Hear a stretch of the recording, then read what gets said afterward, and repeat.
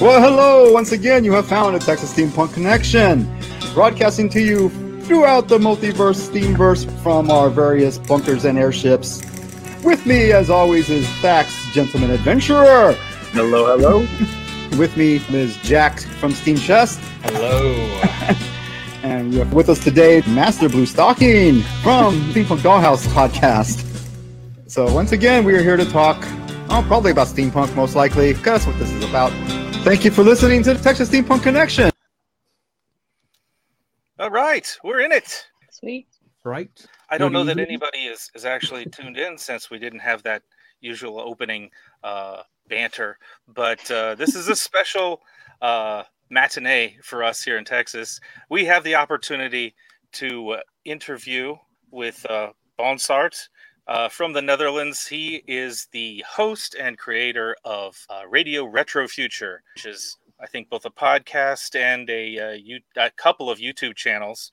And he is over in the Netherlands, which is blowing my mind. I have never streamed with someone on the other side of the planet before. The fact that is even possible blows my mind completely. You kids these days, you can do anything. All right, so welcome to the show. Thank you, sir. And thank you for having me. Yeah, we're excited to have you. Yeah, we're very interested in this. Okay. Where should we start? Some of our listeners are probably familiar with Radio Retro Future. I've watched a few of the videos previous to arranging this, and I watched a few more this week. You're much more polished than we are on this show, and very knowledgeable in steampunk and its origins and just all the details of the movement. So really looking forward to picking your brain. How did you get started in steampunk? Well, I'm gonna have to give the kind of like default answer that is something that I've always done. I've always enjoyed, working with recycled materials from very early on. I have always had a great fondness for history and science fiction. And I also hear myself echo, by the way. I don't know who. If you are streaming on Facebook or streaming on another page, it's probably the sound on. It's sending out the music there too. You mute one of your pages that have the thing playing. Well, let's see. Okay. But that's basically something that I've always done, and so it came kind of naturally. I did reenactment for about 14 years, something like that, and then I got into writing, and I started on a kind of like science fiction fantasy series at the time. And that's kind of like how I got into the steampunk thing, because I really wanted to have a lot of historical references in there, and I wanted the fashion in particular to be inspired by the Golden Age, and a lot of the plots were also inspired by the Dutch Golden Age. Then there was a convention nearby called Emporium Furnace that lasted about 3 years, and then the one organizing that had to stop because of health reasons. But that was like really my breakthrough into the steampunk community, and I was looking for something interesting to do at the time, and then I got into steampunk, and that's I all of a sudden got the inspiration to blog about it, and that's when I created a blog called Tupperware Steampunk, and that finally developed into the creation of Dankert Lexicon, the character I play for the Steampunk Beginner's Guide, and eventually into Radio Retro Future, and that eventually developed into the Association of Ishtar. And that sort of brings us closer to current. The Association of Ishtar, I was talking with Jack about this earlier this week. It's my understanding it's sort of a collaborative effort to bring other authors into your sort of steampunk world concept. Yeah, multiverse concept. So because I created the Steampunk Beginner's Guide, I got a lot of questions regarding world building, And because I was doing so much on world building at the time, it seemed a bit weird that I wasn't writing myself anything. And that's, but I also wanted it to be something that I could use as a kind of like a tool to, teach people about, writing steampunk characters, steampunk concepts, but also one that went beyond the typical, well, basically Gus in Brown stereotypes and airship tropes. I was already doing. I was also working on like I have costume groups. We had like the 113th Ragtag, for example, which we did for a long time, and we wanted to do something with case files for that, to kind of like bring the world to life. That didn't really develop into anything really because, well, time and lack of inspiration. That's. And I also didn't have a background for Dankert, so I also wanted to create something for that. But I didn't want him to be, he's just a clanker. It sounded a bit too simple. He needed to be something more than that. And I finally wrote a story for him, which is kind of like presented the idea, which is S11. That isn't the first story I wrote for the series. The first story I wrote was S36, of which I made a short comic. So this is the comic is also a tryout to see how that process goes. So it's really me learning how to create comics and flesh out characters and ideas and communicate with artists, which are all various skills that you need to learn if you want to create something like a comic, which I learned. And I had great help from an Australian creator I had on the show called SK. And he basically like taught me the basics, like how you put together a storyboard for a comic. And that became my first comic book. And it is an addition to The Wrench in the Machine, the first novel of the series. I'm currently working on the second one. That kind of continues the story in some sense. That's basically my introduction for somebody who's completely new to the series, to the multiverse of the Association of Ishtar. And the idea behind the multiverse is so people could like insert like, this is my idea for a steampunk setting. So all these worlds exist. However, they cannot really interact with one another, but they can be explored. So all these worlds can exist in the same multiverse. They're not really interacting with one another, so everyone is free to do whatever they want with them. And if you are writing for the series and you don't want to acknowledge some worlds exist, you can do that. So the idea is also very inspired by the SCP Foundation. I don't know if you're familiar with them. Yeah, so Jack is much more familiar with them than I am. I've watched a few of their videos, but I just stumbled across it on YouTube, and I was like, what is this?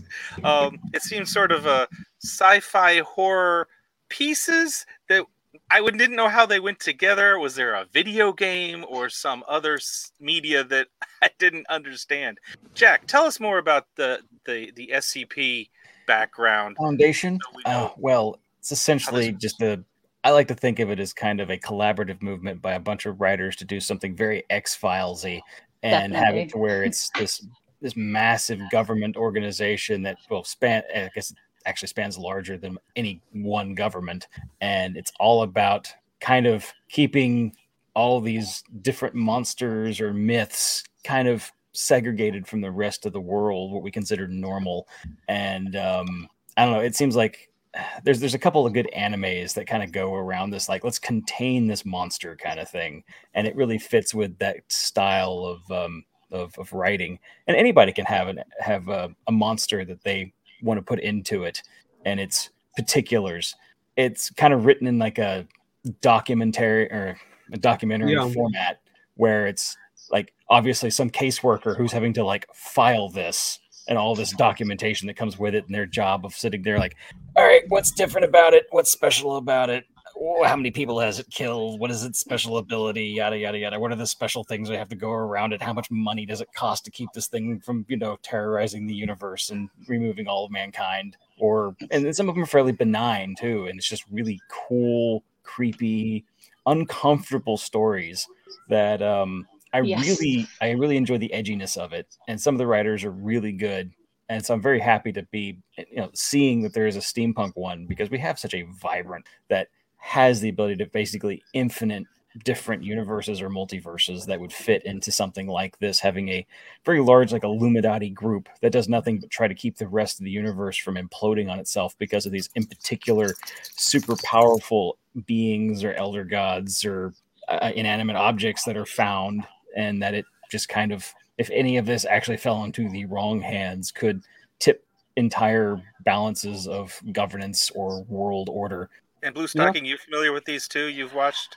I listened to the podcast for probably about a year, but I had entirely too many podcasts that I was listening to. So yeah, because I listened to the SCP archives and I lost track. But it is, I mean, it's easy to jump in and out because there may be loose ways that they're tied together, but most of the stories are standalone and independent. And so it can be jarring when you first jump into that. But then for me, my problem was I kept trying to figure out, okay, did we hear about this before? Is this connected to this? It's to try to put it together. So, but it's a really cool concept because it's just a, like, I can't even think of the word I'm looking for. It's just the consciousness that builds these stories together and they're all playing off of each other.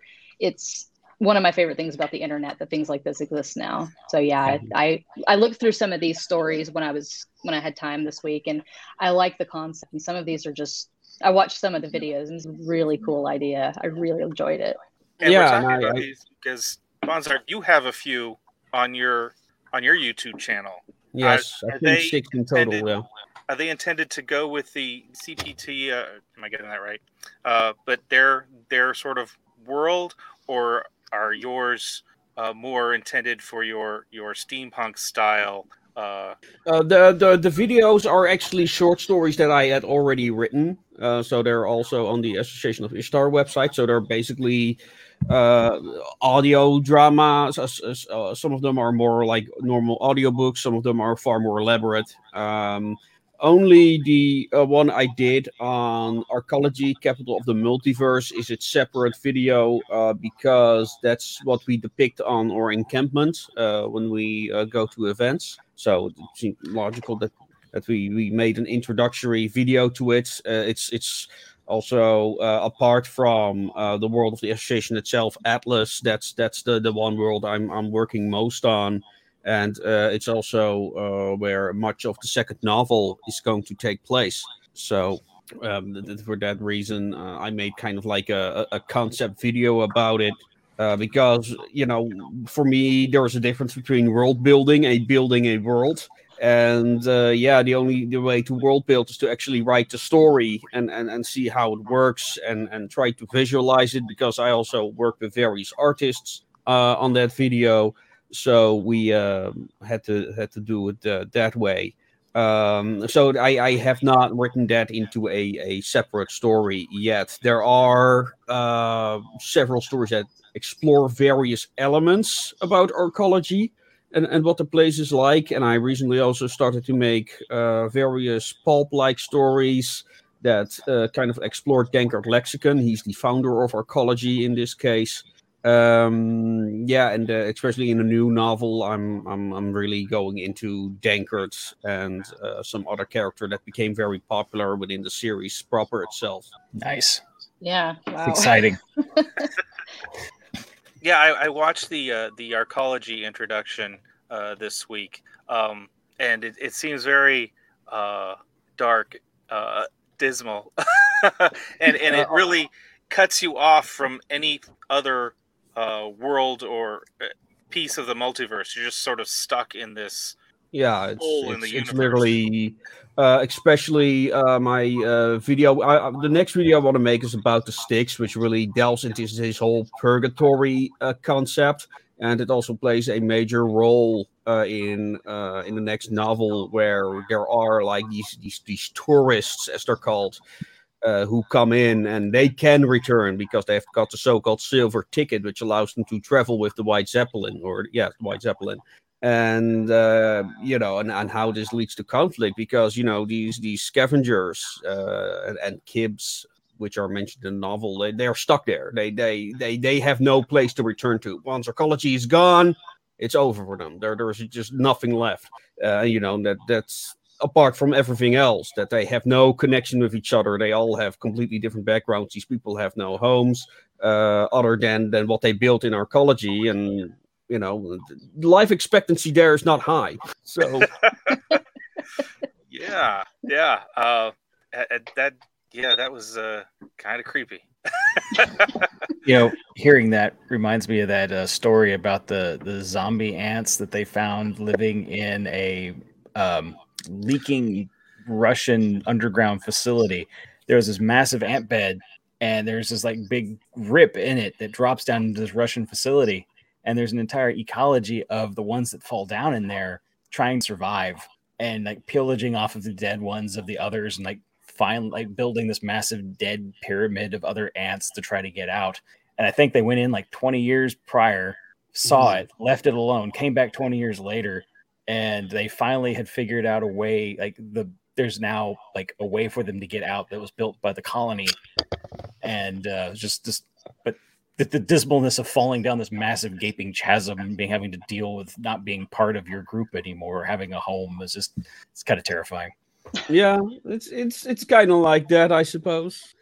Yeah, I think that my impression based on the video is very much like that. Untold Horrors. I was kind of freaked out. Well, I mean, it was like, okay, I want to create a city that's kind of like my vision of certain elements of the steampunk community. And, what is it that steampunks want? Well, they want, they're always adventurers. They have this fascination with Lovecraft. They have this fascination with all these strange curiosities and time periods, which they then blend together into some type of new formless thing. And that's kind of like how I came up with arcology. But yeah, also strong sense of resentment of people not feeling that they belong, that are born in the wrong era. So there's a lot of symbolism in play there. And there was also this character that was actually requested by a member of our Discord community. We have a Discord community for people who are interested in projects like this, called the Overseer, who is actually from Atlas, who crashed there with one of the first spaceships that they built on Atlas. And and also he loves it there. So there's like all these strange, weird fascinations that people have with the place, because it's also a very unique place that it exists nowhere else in that universe, or at least for now. And that is that anyone can go there and not fall apart, because that's what's one of the rules about the multiverse, and why worlds cannot interact with one another is because when you stay away too long from your plane of origin, you fall apart. It's what is often referred to as interplanar entropy or traveler's decay, depending on pick your name. But you don't suffer from that in arcology. That's also one of the mysteries. Why that station floating out there in the middle of the void is not affected by that. So interesting. So it's a place of horrors and nightmares, but you don't disintegrate and go away. You have to live through it until survive it. Just terminally survive. Yes. Yeah. Essentially. Yeah. But isn't that what life is? So in that regard. Fair. That's fair. There's a philosophical discussion to be had there. Now, one of the reasons why we got the opportunity to talk to you today is because you have this new book out called The Wrench in the Machine. How does that fit in with your Association of Ishtar other stories, or more general multiverse? Does it, or is it like its own thing? Well, I didn't like the idea of writing a trilogy, because then you're forced to actually write it, and B, you're dragging people along on a ride that probably can be told like in a third time of a trilogy. So what this basically is The Wrench in the Machine. I'll show it again. The wonderful art of my friend Starringer from Sweden. It's what I wanted to do with this book because I introduced the idea to a Canadian publisher who I had on the show, Jeff Grange. I think I pronounced his name right. He wrote the Terra Obscura series, and well, he said, well, we love the idea, but because I also used a similar format to SCP Foundation where there are case files, I do introduce more characters and narrative in that because I don't like the descriptions of SCP. They just become forgettable white noise when I read them, unfortunately. But I love the idea, but I try to be more, more story driven, rather than naming up dry facts and then include like the various details on how these things work in actual practice, rather than just describing it as many SCPs often do. So that was one, and so it was like, okay, well, so I have to write a story that kind of connects these various files to each other. So I basically picked a number of files which are in my own head canon already related in some way. And basically, I just started mashing them together, and then I introduced another character, S06. She is a girl who, when she arrived on Atlas by accident, believed that technology and magic were the same thing, which was kind of like inspired by a discussion I kept coming across that. This misunderstanding of the meaning of Clark Tech. Are you familiar with the term? Clark Tech. Yes. No. Clark Tech is, I hope I have the first name right, Arthur Clarke, well-known science fiction writer. And he once said that, well, in order to explore the futuristic, we need to delve into the fantastical. So technology becomes indistinguishable from magic. And a lot of people have started to interpret this, oh, well, in that case, you might as well use magic instead of technology in science fiction. That is basically what inspired her character, which was a young girl who believed that she is a cyborg. However, she believed that all her implants, all the things that make her transhuman, was magical. So she wears, wizard robes, and she uses spells. And when she's doing, for example, chemistry, she has all these rituals, and it's driving everyone up the wall. Because it's this girl, and they're like, okay, we want to return her, except that. One of these mages actually come to Atlas because they are so far advanced in their technology, they know how to hide rifts, so the association cannot find the rift. And one of these mages come back to explain them, stay the hell away from our rifts. And okay, association, it's okay, fine, we'll stay away from your rifts. But what about the girl? And they're like, we don't give a damn about the girl, she's gonna stay here. So the association is stuck with this girl who, because of, essentially politics, cannot go back. And how she stays alive, that's a bit of a mystery for the remainder of the novel. But essentially, she's forced to live there for many years. And by the time the novel begins, because she is still growing, her implants basically start failing because they're built for a girl of 12 years old, and by the time the book is, he's 16. So, and I'll leave that discussion right there. But yeah, so she appears in the book. Even though she has nothing to do with the antagonists of the series, that is. Actually, those are, they are, I think I can say this. There is this transhumanist cult in the book. I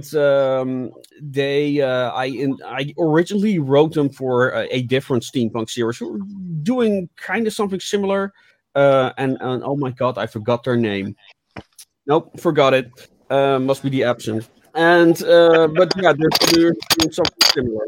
But they talk about the idea because, and this kind of draws into my first story that I wrote, S36, when I was still doing high school, I had a friend, and he was really into ham radios at the time.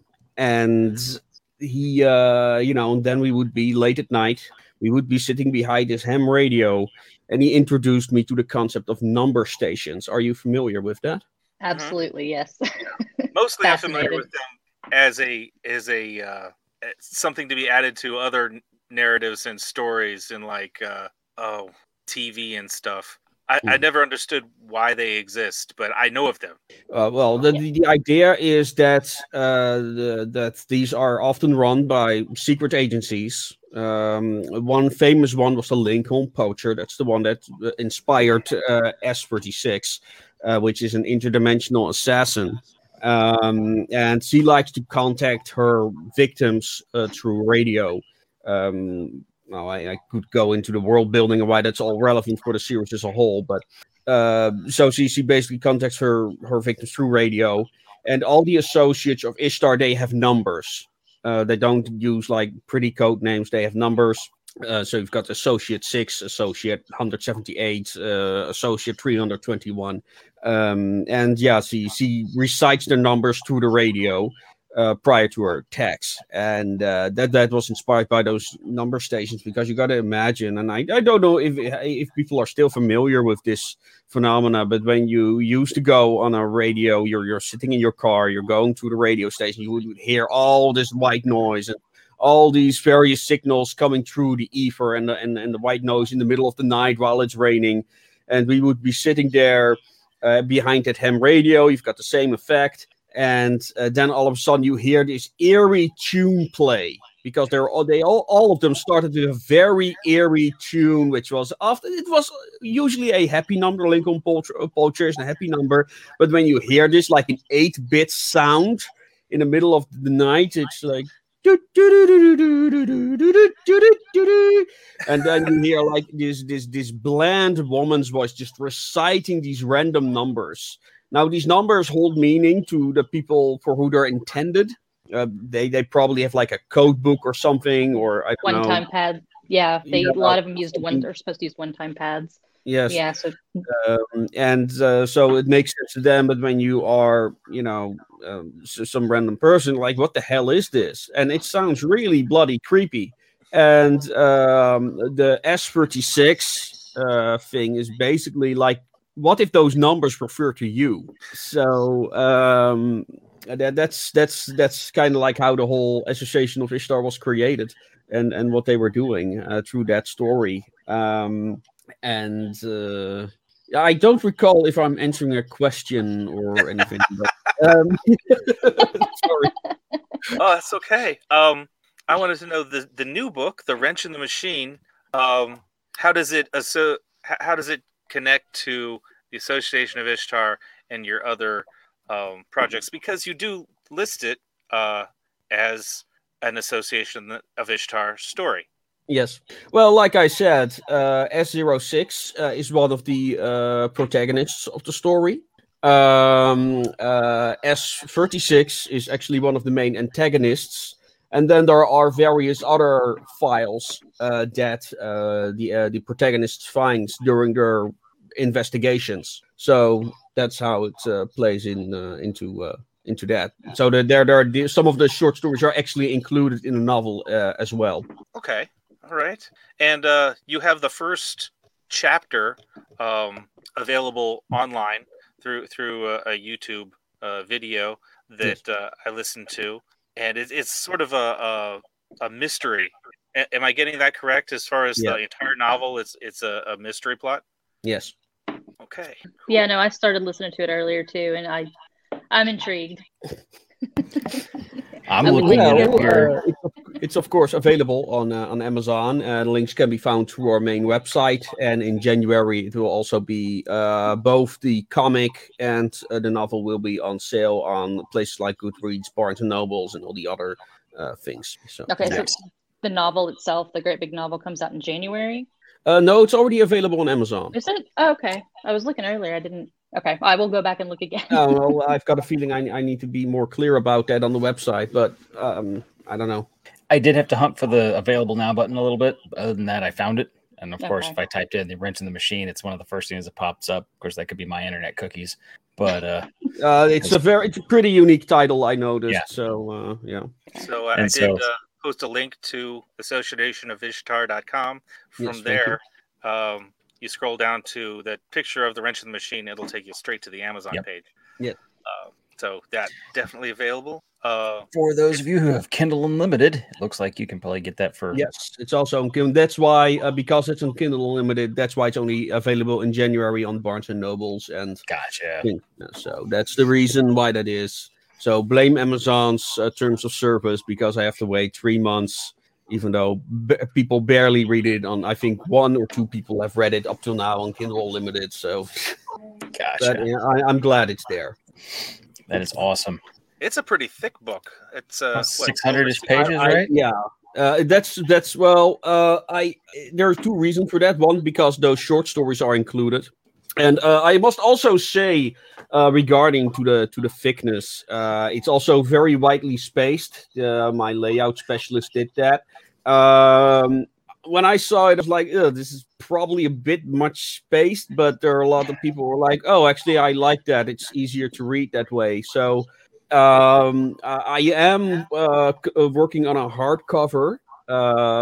It's kind of like a 2-pronged attack, which is one is a coloring book for adults based on scenes from the novel. And the hardcover version will also include that art. Nice. Nice. I do like a coloring book. I can grab a couple of those. Yeah, right. Do you do your own art for these? No. I commission various artists. I also use the coloring book to get to know various artists. Currently, 2 drawings have already been done by an artist by the name of Neutron Boar. He's made some great drawings of Associate 321 and S09, a character who does not appear in the book, but she is a favorite. She's a Napoleon clone, who's also a cripple. And then there's a lot of potential to be had there, because Napoleon, lore-wise, actually has a major influence on this world, because he might have been the one person who discovered the existence of the rifts to all these other worlds to begin with. Of course, this is not yet fully explored. I have like a folder with dozens of story ideas that I want to include. Other people, and like I said, other people are also welcome to contribute. So. Yeah, so that seems like it goes toward towards answering the question of one of our listeners. Vi Sci-Fi said, any books like The Difference Engine, and like The Difference Engine, I'm interpreting to mean alternative histories. And if you're playing with the idea of Napoleon coming across rifts into other universes, that definitely sounds like alternate history. Yeah, well, when it comes to the world of Atlas, which is a code name for their version of Earth, like for me, my definition of steampunk is cyberpunk in the past. Like I said, I'm a student of history, and for me, what makes steampunk so interesting is that it combines science fiction with the alternate history genres, and this idea of what Gibson did in The Difference Engine. What does the world look like, or past look like, if that machine actually functioned? And what I've done, especially with the world of Atlas, is okay. So they have like all this access to all these different worlds. What does that look like? And originally, I created. It was intended as a joke for joke advertisements. A company called Utter Crap. And if it's not utter crap, it's just a piece of shit. That type of advertisement. And so you've got like utter crap appliances. Utter crap sewing machines. You get the idea. I think I own a few of those. Yeah. Yes, and well, the thing was that utter crap was like also the best quality you could actually get in that world, except it would be called utter crap. So, well, you got to realize, sir, this is actual, genuine utter crap quality. but yeah, that joke, I kind of carried it away. There is actually a case file dedicated to utter crap. But no, they are now one of the biggest multinationals. It was founded by two gay gentlemen who were also the first gay married couple in their world. However, in reality, they've created like this entire corporate cult with the idea of implementing all the technology they find in all these various worlds into the world without it becoming like this complete mishmash of garbage. So they are very constructionist, very utopian, and they have like this entire roadmap of what technology gets introduced when. And one of the first technologies they introduce is radios, which also plays into the whole S-36 theme, because the radio was not invented in 1870. Which is like one of these watershed moments that's often forgotten, which was the Franco-Prussian War, which unified Germany. So Germany is not unified in this universe. Utter crap is basically, determining the whole technological process of this world. They do this in a kind of like love-hate relationship with the Association of Ishtar. They work with various governments to achieve their objectives. It also plays in with some side stories that I'm working on as well, but that's for the future for now. Or go watch my podcast I did with the Sci-Fi for Me channel. There I actually do go into it. I'll have to poke around and find that. Yeah. This is very interesting because, or at least to me, you're using historical references to 19th century Europe, which I know almost nothing about. That's also a thing, yeah. I must say, overall, the historical knowledge in the steampunk community is rather poor, in my experience. I tested this, by the way. Well, I think, and excuse me for being making generalizations, but steampunks in America are much more focused on American history in the 19th century. Yep. Britain a bit, yeah. But English, Victorian, yeah. I like to think that all our big heroes are kind of American. Nikola Tesla, was American, and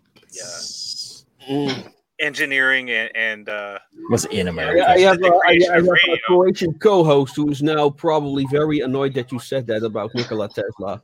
Well, we know he's Russian, but he was in America at the time. He was an American. He now demands that I invite him on the show, and he also threatens to murder you. So, hey, I'm not saying he can't be your hero too. And also, he now also threatens the other guy for claiming he was Russian. So,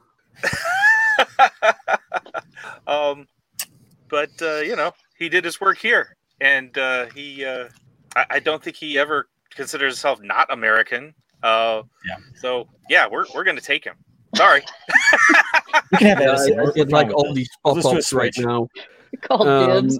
Let me make a general observation about the worldwide steampunk community, which is that one of the wonderful things about the steampunk community is that there are no like corporate overlords determining what conventions should promote. It's a completely like the SCP Foundation. It's one of the few worldwide communities in pop culture that created their own space on their own terms without some Hollywood guy telling them, oh well, you have to promote this movie now, or you have got to promote that now. And that's also a bit of its Achilles heel. But the wonderful thing about it is when I talk to steampunk writers, steampunk creators, they're often inspired by their own local history. I had a French guy on, like his ancestry lays with the Zouaves, which are a particular type of light infantry that the French used throughout their colonial empire.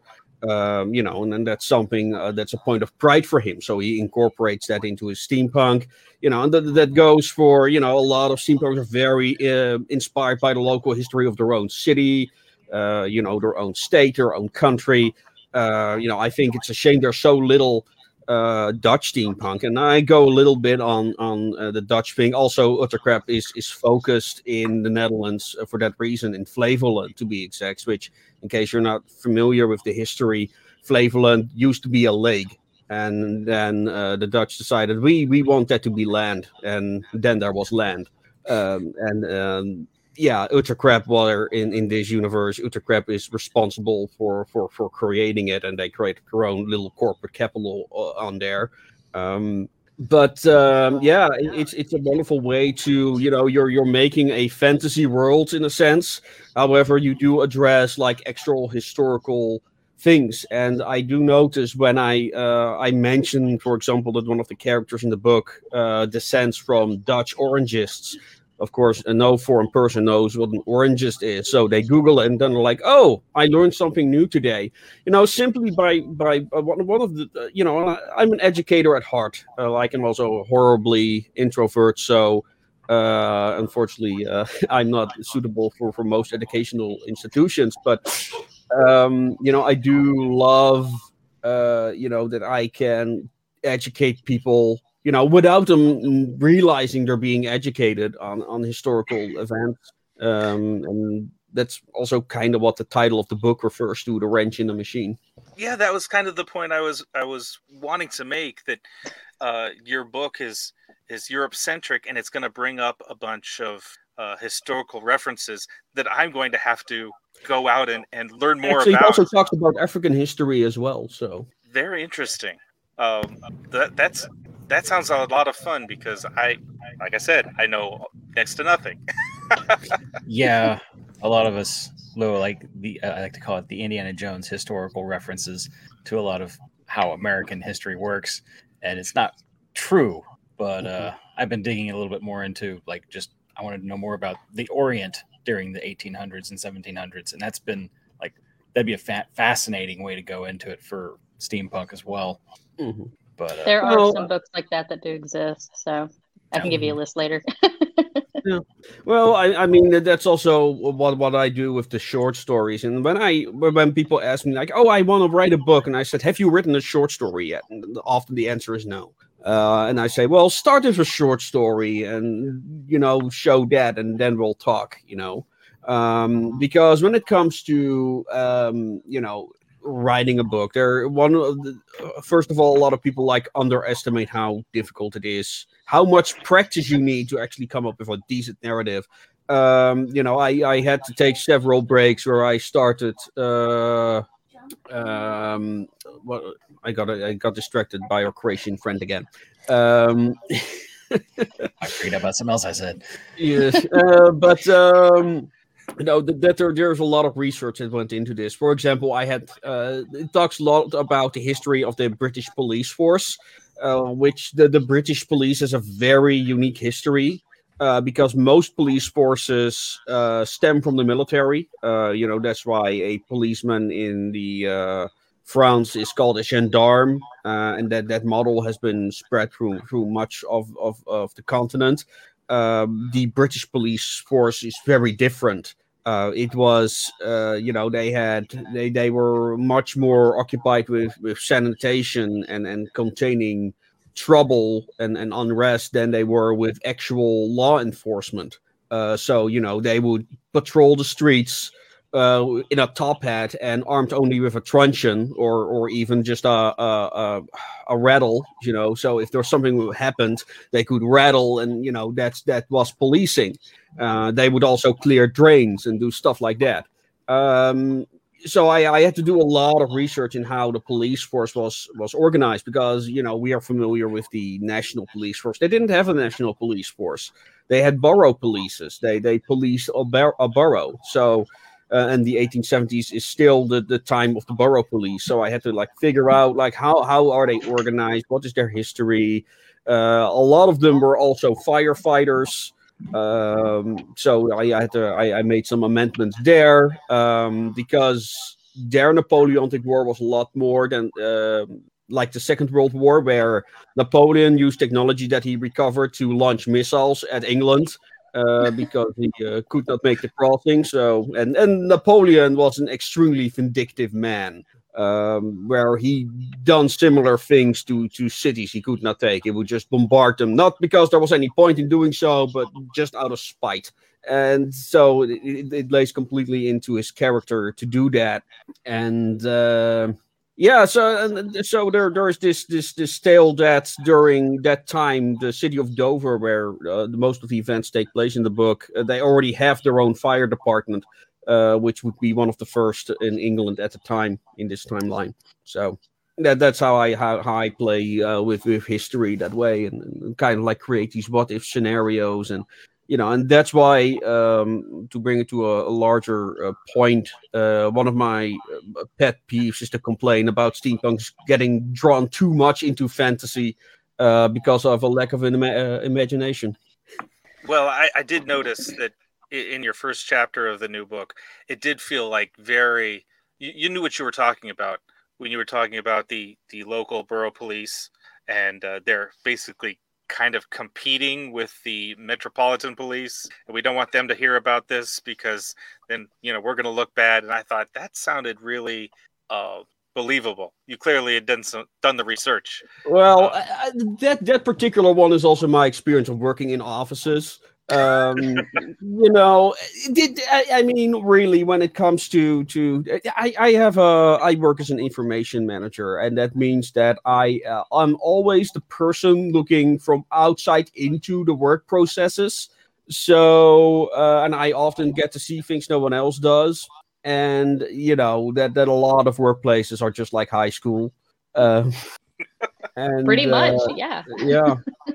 So, and that's kind of what that little remark was about. But that's the type of nonsense that Albro, the main character, gets to deal with, which also plays a large role in what happens further down. And it's also that annoying wrench in the machine again. Yeah, I have nothing else to add to that. That totally makes sense to me. Jack, Bluestocking, do you have any questions or? Actually, I did have one question. Since you've made it clear that you have your magic versus technology issue, but what about, or do you consider alchemy the same thing as magic, or do you have the same issue with steampunk books that bring in alchemy, where it's a little bit magic, a little bit science, or do you consider alchemy? It really depends on your story, doesn't it? I mean. I like the idea of ancient wisdom, and this is one of the things that I also delve in some of the case files, where they uncover like strange artifacts. But again, the whole Clark Tech thing, technology that advanced, it's indistinguishable from magic. That exists. I mean, we've got like the whole Pentagon currently coming out with all these stories about, well, all those UFO sightings we said weren't real. Well, actually, they were real, and these ships have propulsion we just can't explain, right? Yeah. Now, let's take a different approach. Imagine you're a time traveler and you're going to the past to, like, let's say hunter-gatherers like 6,000 BC, and you bring a lighter. Can you imagine their reaction when you are just taking that lighter and creating fire? Can you imagine the reaction they have? Yeah, I mean, I get where you're coming from with that, but like I said, because of the way the alchemy is usually written about, because it is generally considered a mix of science, it was the cusp of where we were moving from magic to science, and so how that to you fits into. I guess it would be the same as a relationship with quantum technology at the moment, where we know how to do certain things with quantum technology. We do not understand how it works. True. But when we do a certain thing and we keep doing that certain thing, that particular outcome keeps happening. So I imagine but again, it depends on your setting. And because in my setting, in the Association of Ishtar setting as it is written now in my books, that if you would acknowledge magic, that would have major consequences. It is not. And that's the thing, because I often get like comments, oh, well, can't you just explain that my airships have like anti-grav drive? And my issue then is, why stop at airships then? Why not use it for imagine the ability to control gravity, how that would change society. It would be used on more than just airships. And then they often come up, oh, well, there is like, I don't know, some evil corporation and it's only allowed to be used on airships now. Yeah. No, I can see where you're coming from. And that's mostly what I'm, Sorry. Like yourself, I'm getting comments in the sideline here, and Jack and I are both trying to do two things at once. But so I want your take on this. I don't know if it's released in the Netherlands or not, but it has that kind of style of having to deal with magic and technology at the same time. The Netflix series Arcane kind of deals with that exact same thing of magic coming back into a world that is kind of primarily technology, and it's like lost. And so the one guy who remembers it, who's like 300 years old or something, is just like, nope, we don't want anything to do with this. But I think I heard of the name. Well, there is one series that I do know that delves into this topic, which I really enjoy, which is Shadowrun, which is by the same people who made BattleTech, and they created a cyberpunk future where magic is returning. But like in their rule sets and in their stories, like there is this perpetual battle between magic and technology, and then they're like special viruses that only attack magic users, for example. So they create like security against mages, where they fill walls up with this particular virus, so to stop mages from looking inside the buildings and stuff. So it can be done. However, your entire setting needs to be like fine-tuned for that situation. Like you can combine cybernetics with magic. However, the more cybernetics you have, the less magic you're able to use, because you need that connection with nature, so to speak. So they have all manners of things built into their system that like emphasizes that conflict. Too often it's like, oh, wouldn't it be cool if we have like magic, and then we have magic now, and then whatever, that it just becomes this completely unfocused. It breaks your world if you're not careful. They have like a heavy like negative use. Like you use magic, then it like if you do like blood magic or something, there's got to be massive consequence to it, or else it just spirals out of control. Yeah, but also I had somebody on the show who was working on a kind of D&D steampunk setting, and they had like, oh yeah, the mages, like they create this undead workforce, which, okay, that sounds interesting, but also they like pay all the people very low wages and blah blah. Like, why would they even pay people wages if they can create a undead workforce? Unions. Yeah, that's actually a nice one. Unions are like incredible, their power. Like they're in England, they actually still have a union of lift operators. What do lift operators do in the 21st century? I do not know, but they have a union and they are still working. And they do it. Yeah. They push the buttons, yeah. So you don't have to. Yeah, I'm just very happy that the unions haven't figured out how to make necromancy. Yeah, look at it as voice activated elevators. Hey, it's my job to tell this elevator to go up and down, and I'm going to do it. So yeah, gotta get that Star Trek universe going on, Mm-hmm.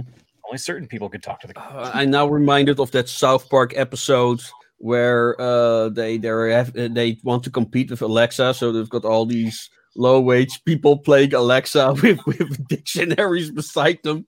Like, love it. This is the off-brand Kmart version. Train, that's Arcanum.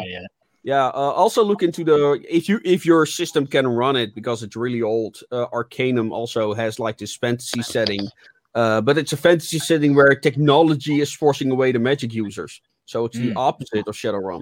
Also very interesting. But again, they have like all these stories and events that kind of like emphasize these themes. Yeah. Wizards do get to ride the back of the train.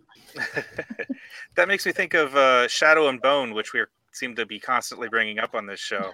Yes. But It's also on Netflix. It's awesome. It's Russian, but it's a world of magic where technology is catching up with magic and becoming more powerful. So magic is no longer going to be the force that keeps everybody in place. And speaking of that, actually, the Magic Guild, or the Union, is getting pissed that they're losing control, and they're trying to find ways of making magic more powerful, and it's going to.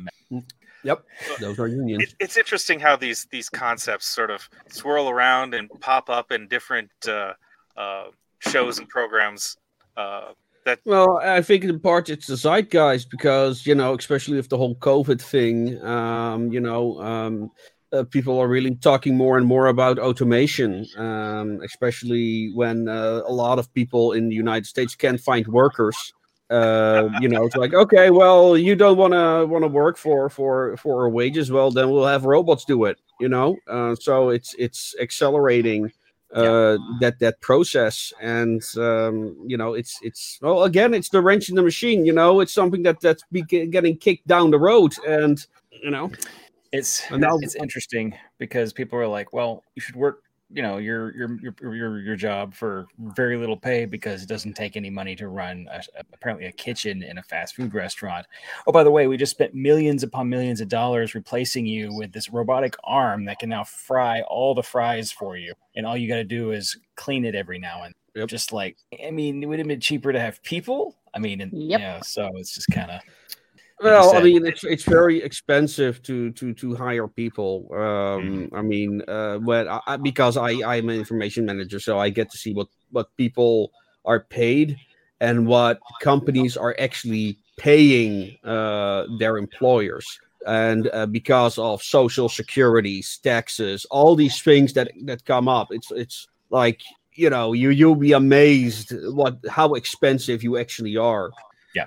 When I was working in the oil field, it turns out that, what I was getting paid is actually like 2/3 of how much money the company was actually spending on me because of like healthcare and all that fun stuff, that when I actually was able to get it, and their taxes, they're cut to the government for various different, Medicaid, Medicare, whatnot. Insurance. So I'm like, hiring someone for $100 grand is expensive, but I don't know.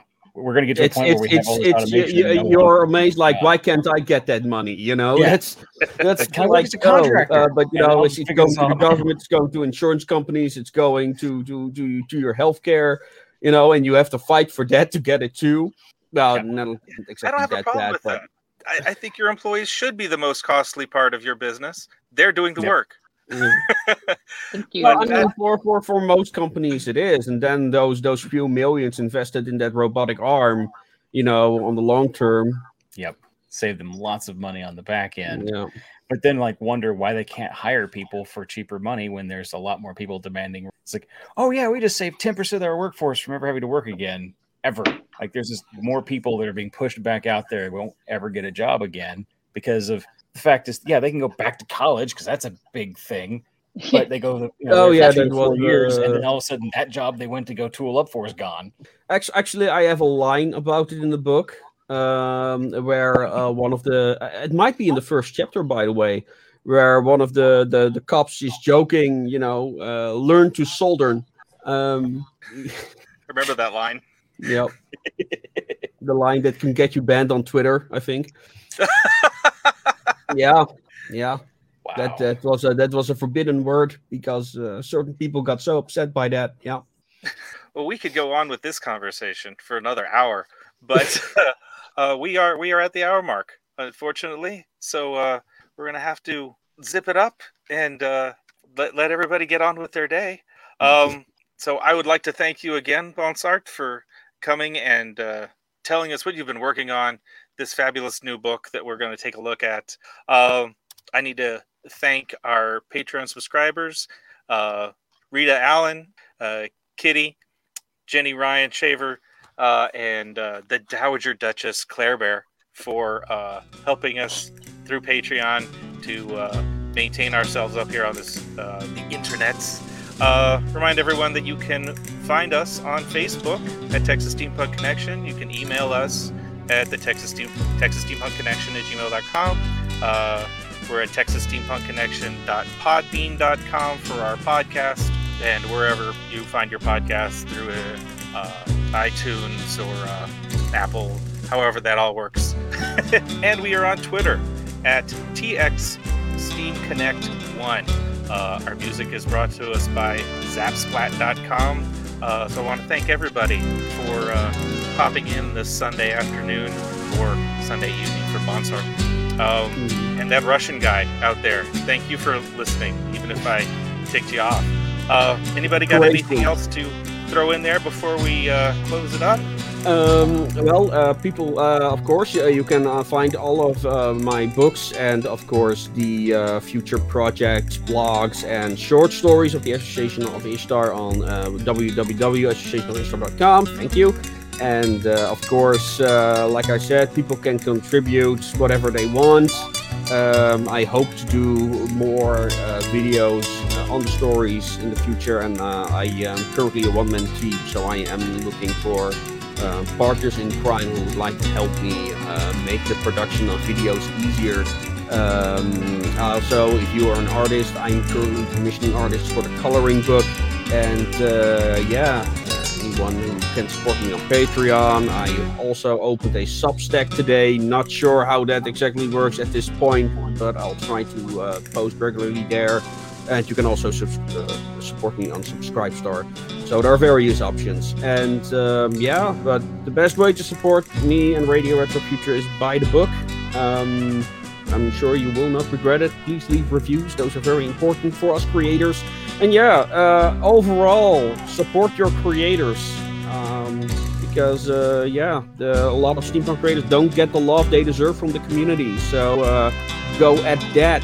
And for other collaborations, please hit me up. I'm always up for exciting creative projects. And I'll leave it at that. All right. Everybody have a great rest of your Sunday or evening. And good night. Mind your gauges, everybody. Gauges. Mind your gauges. And make things your way.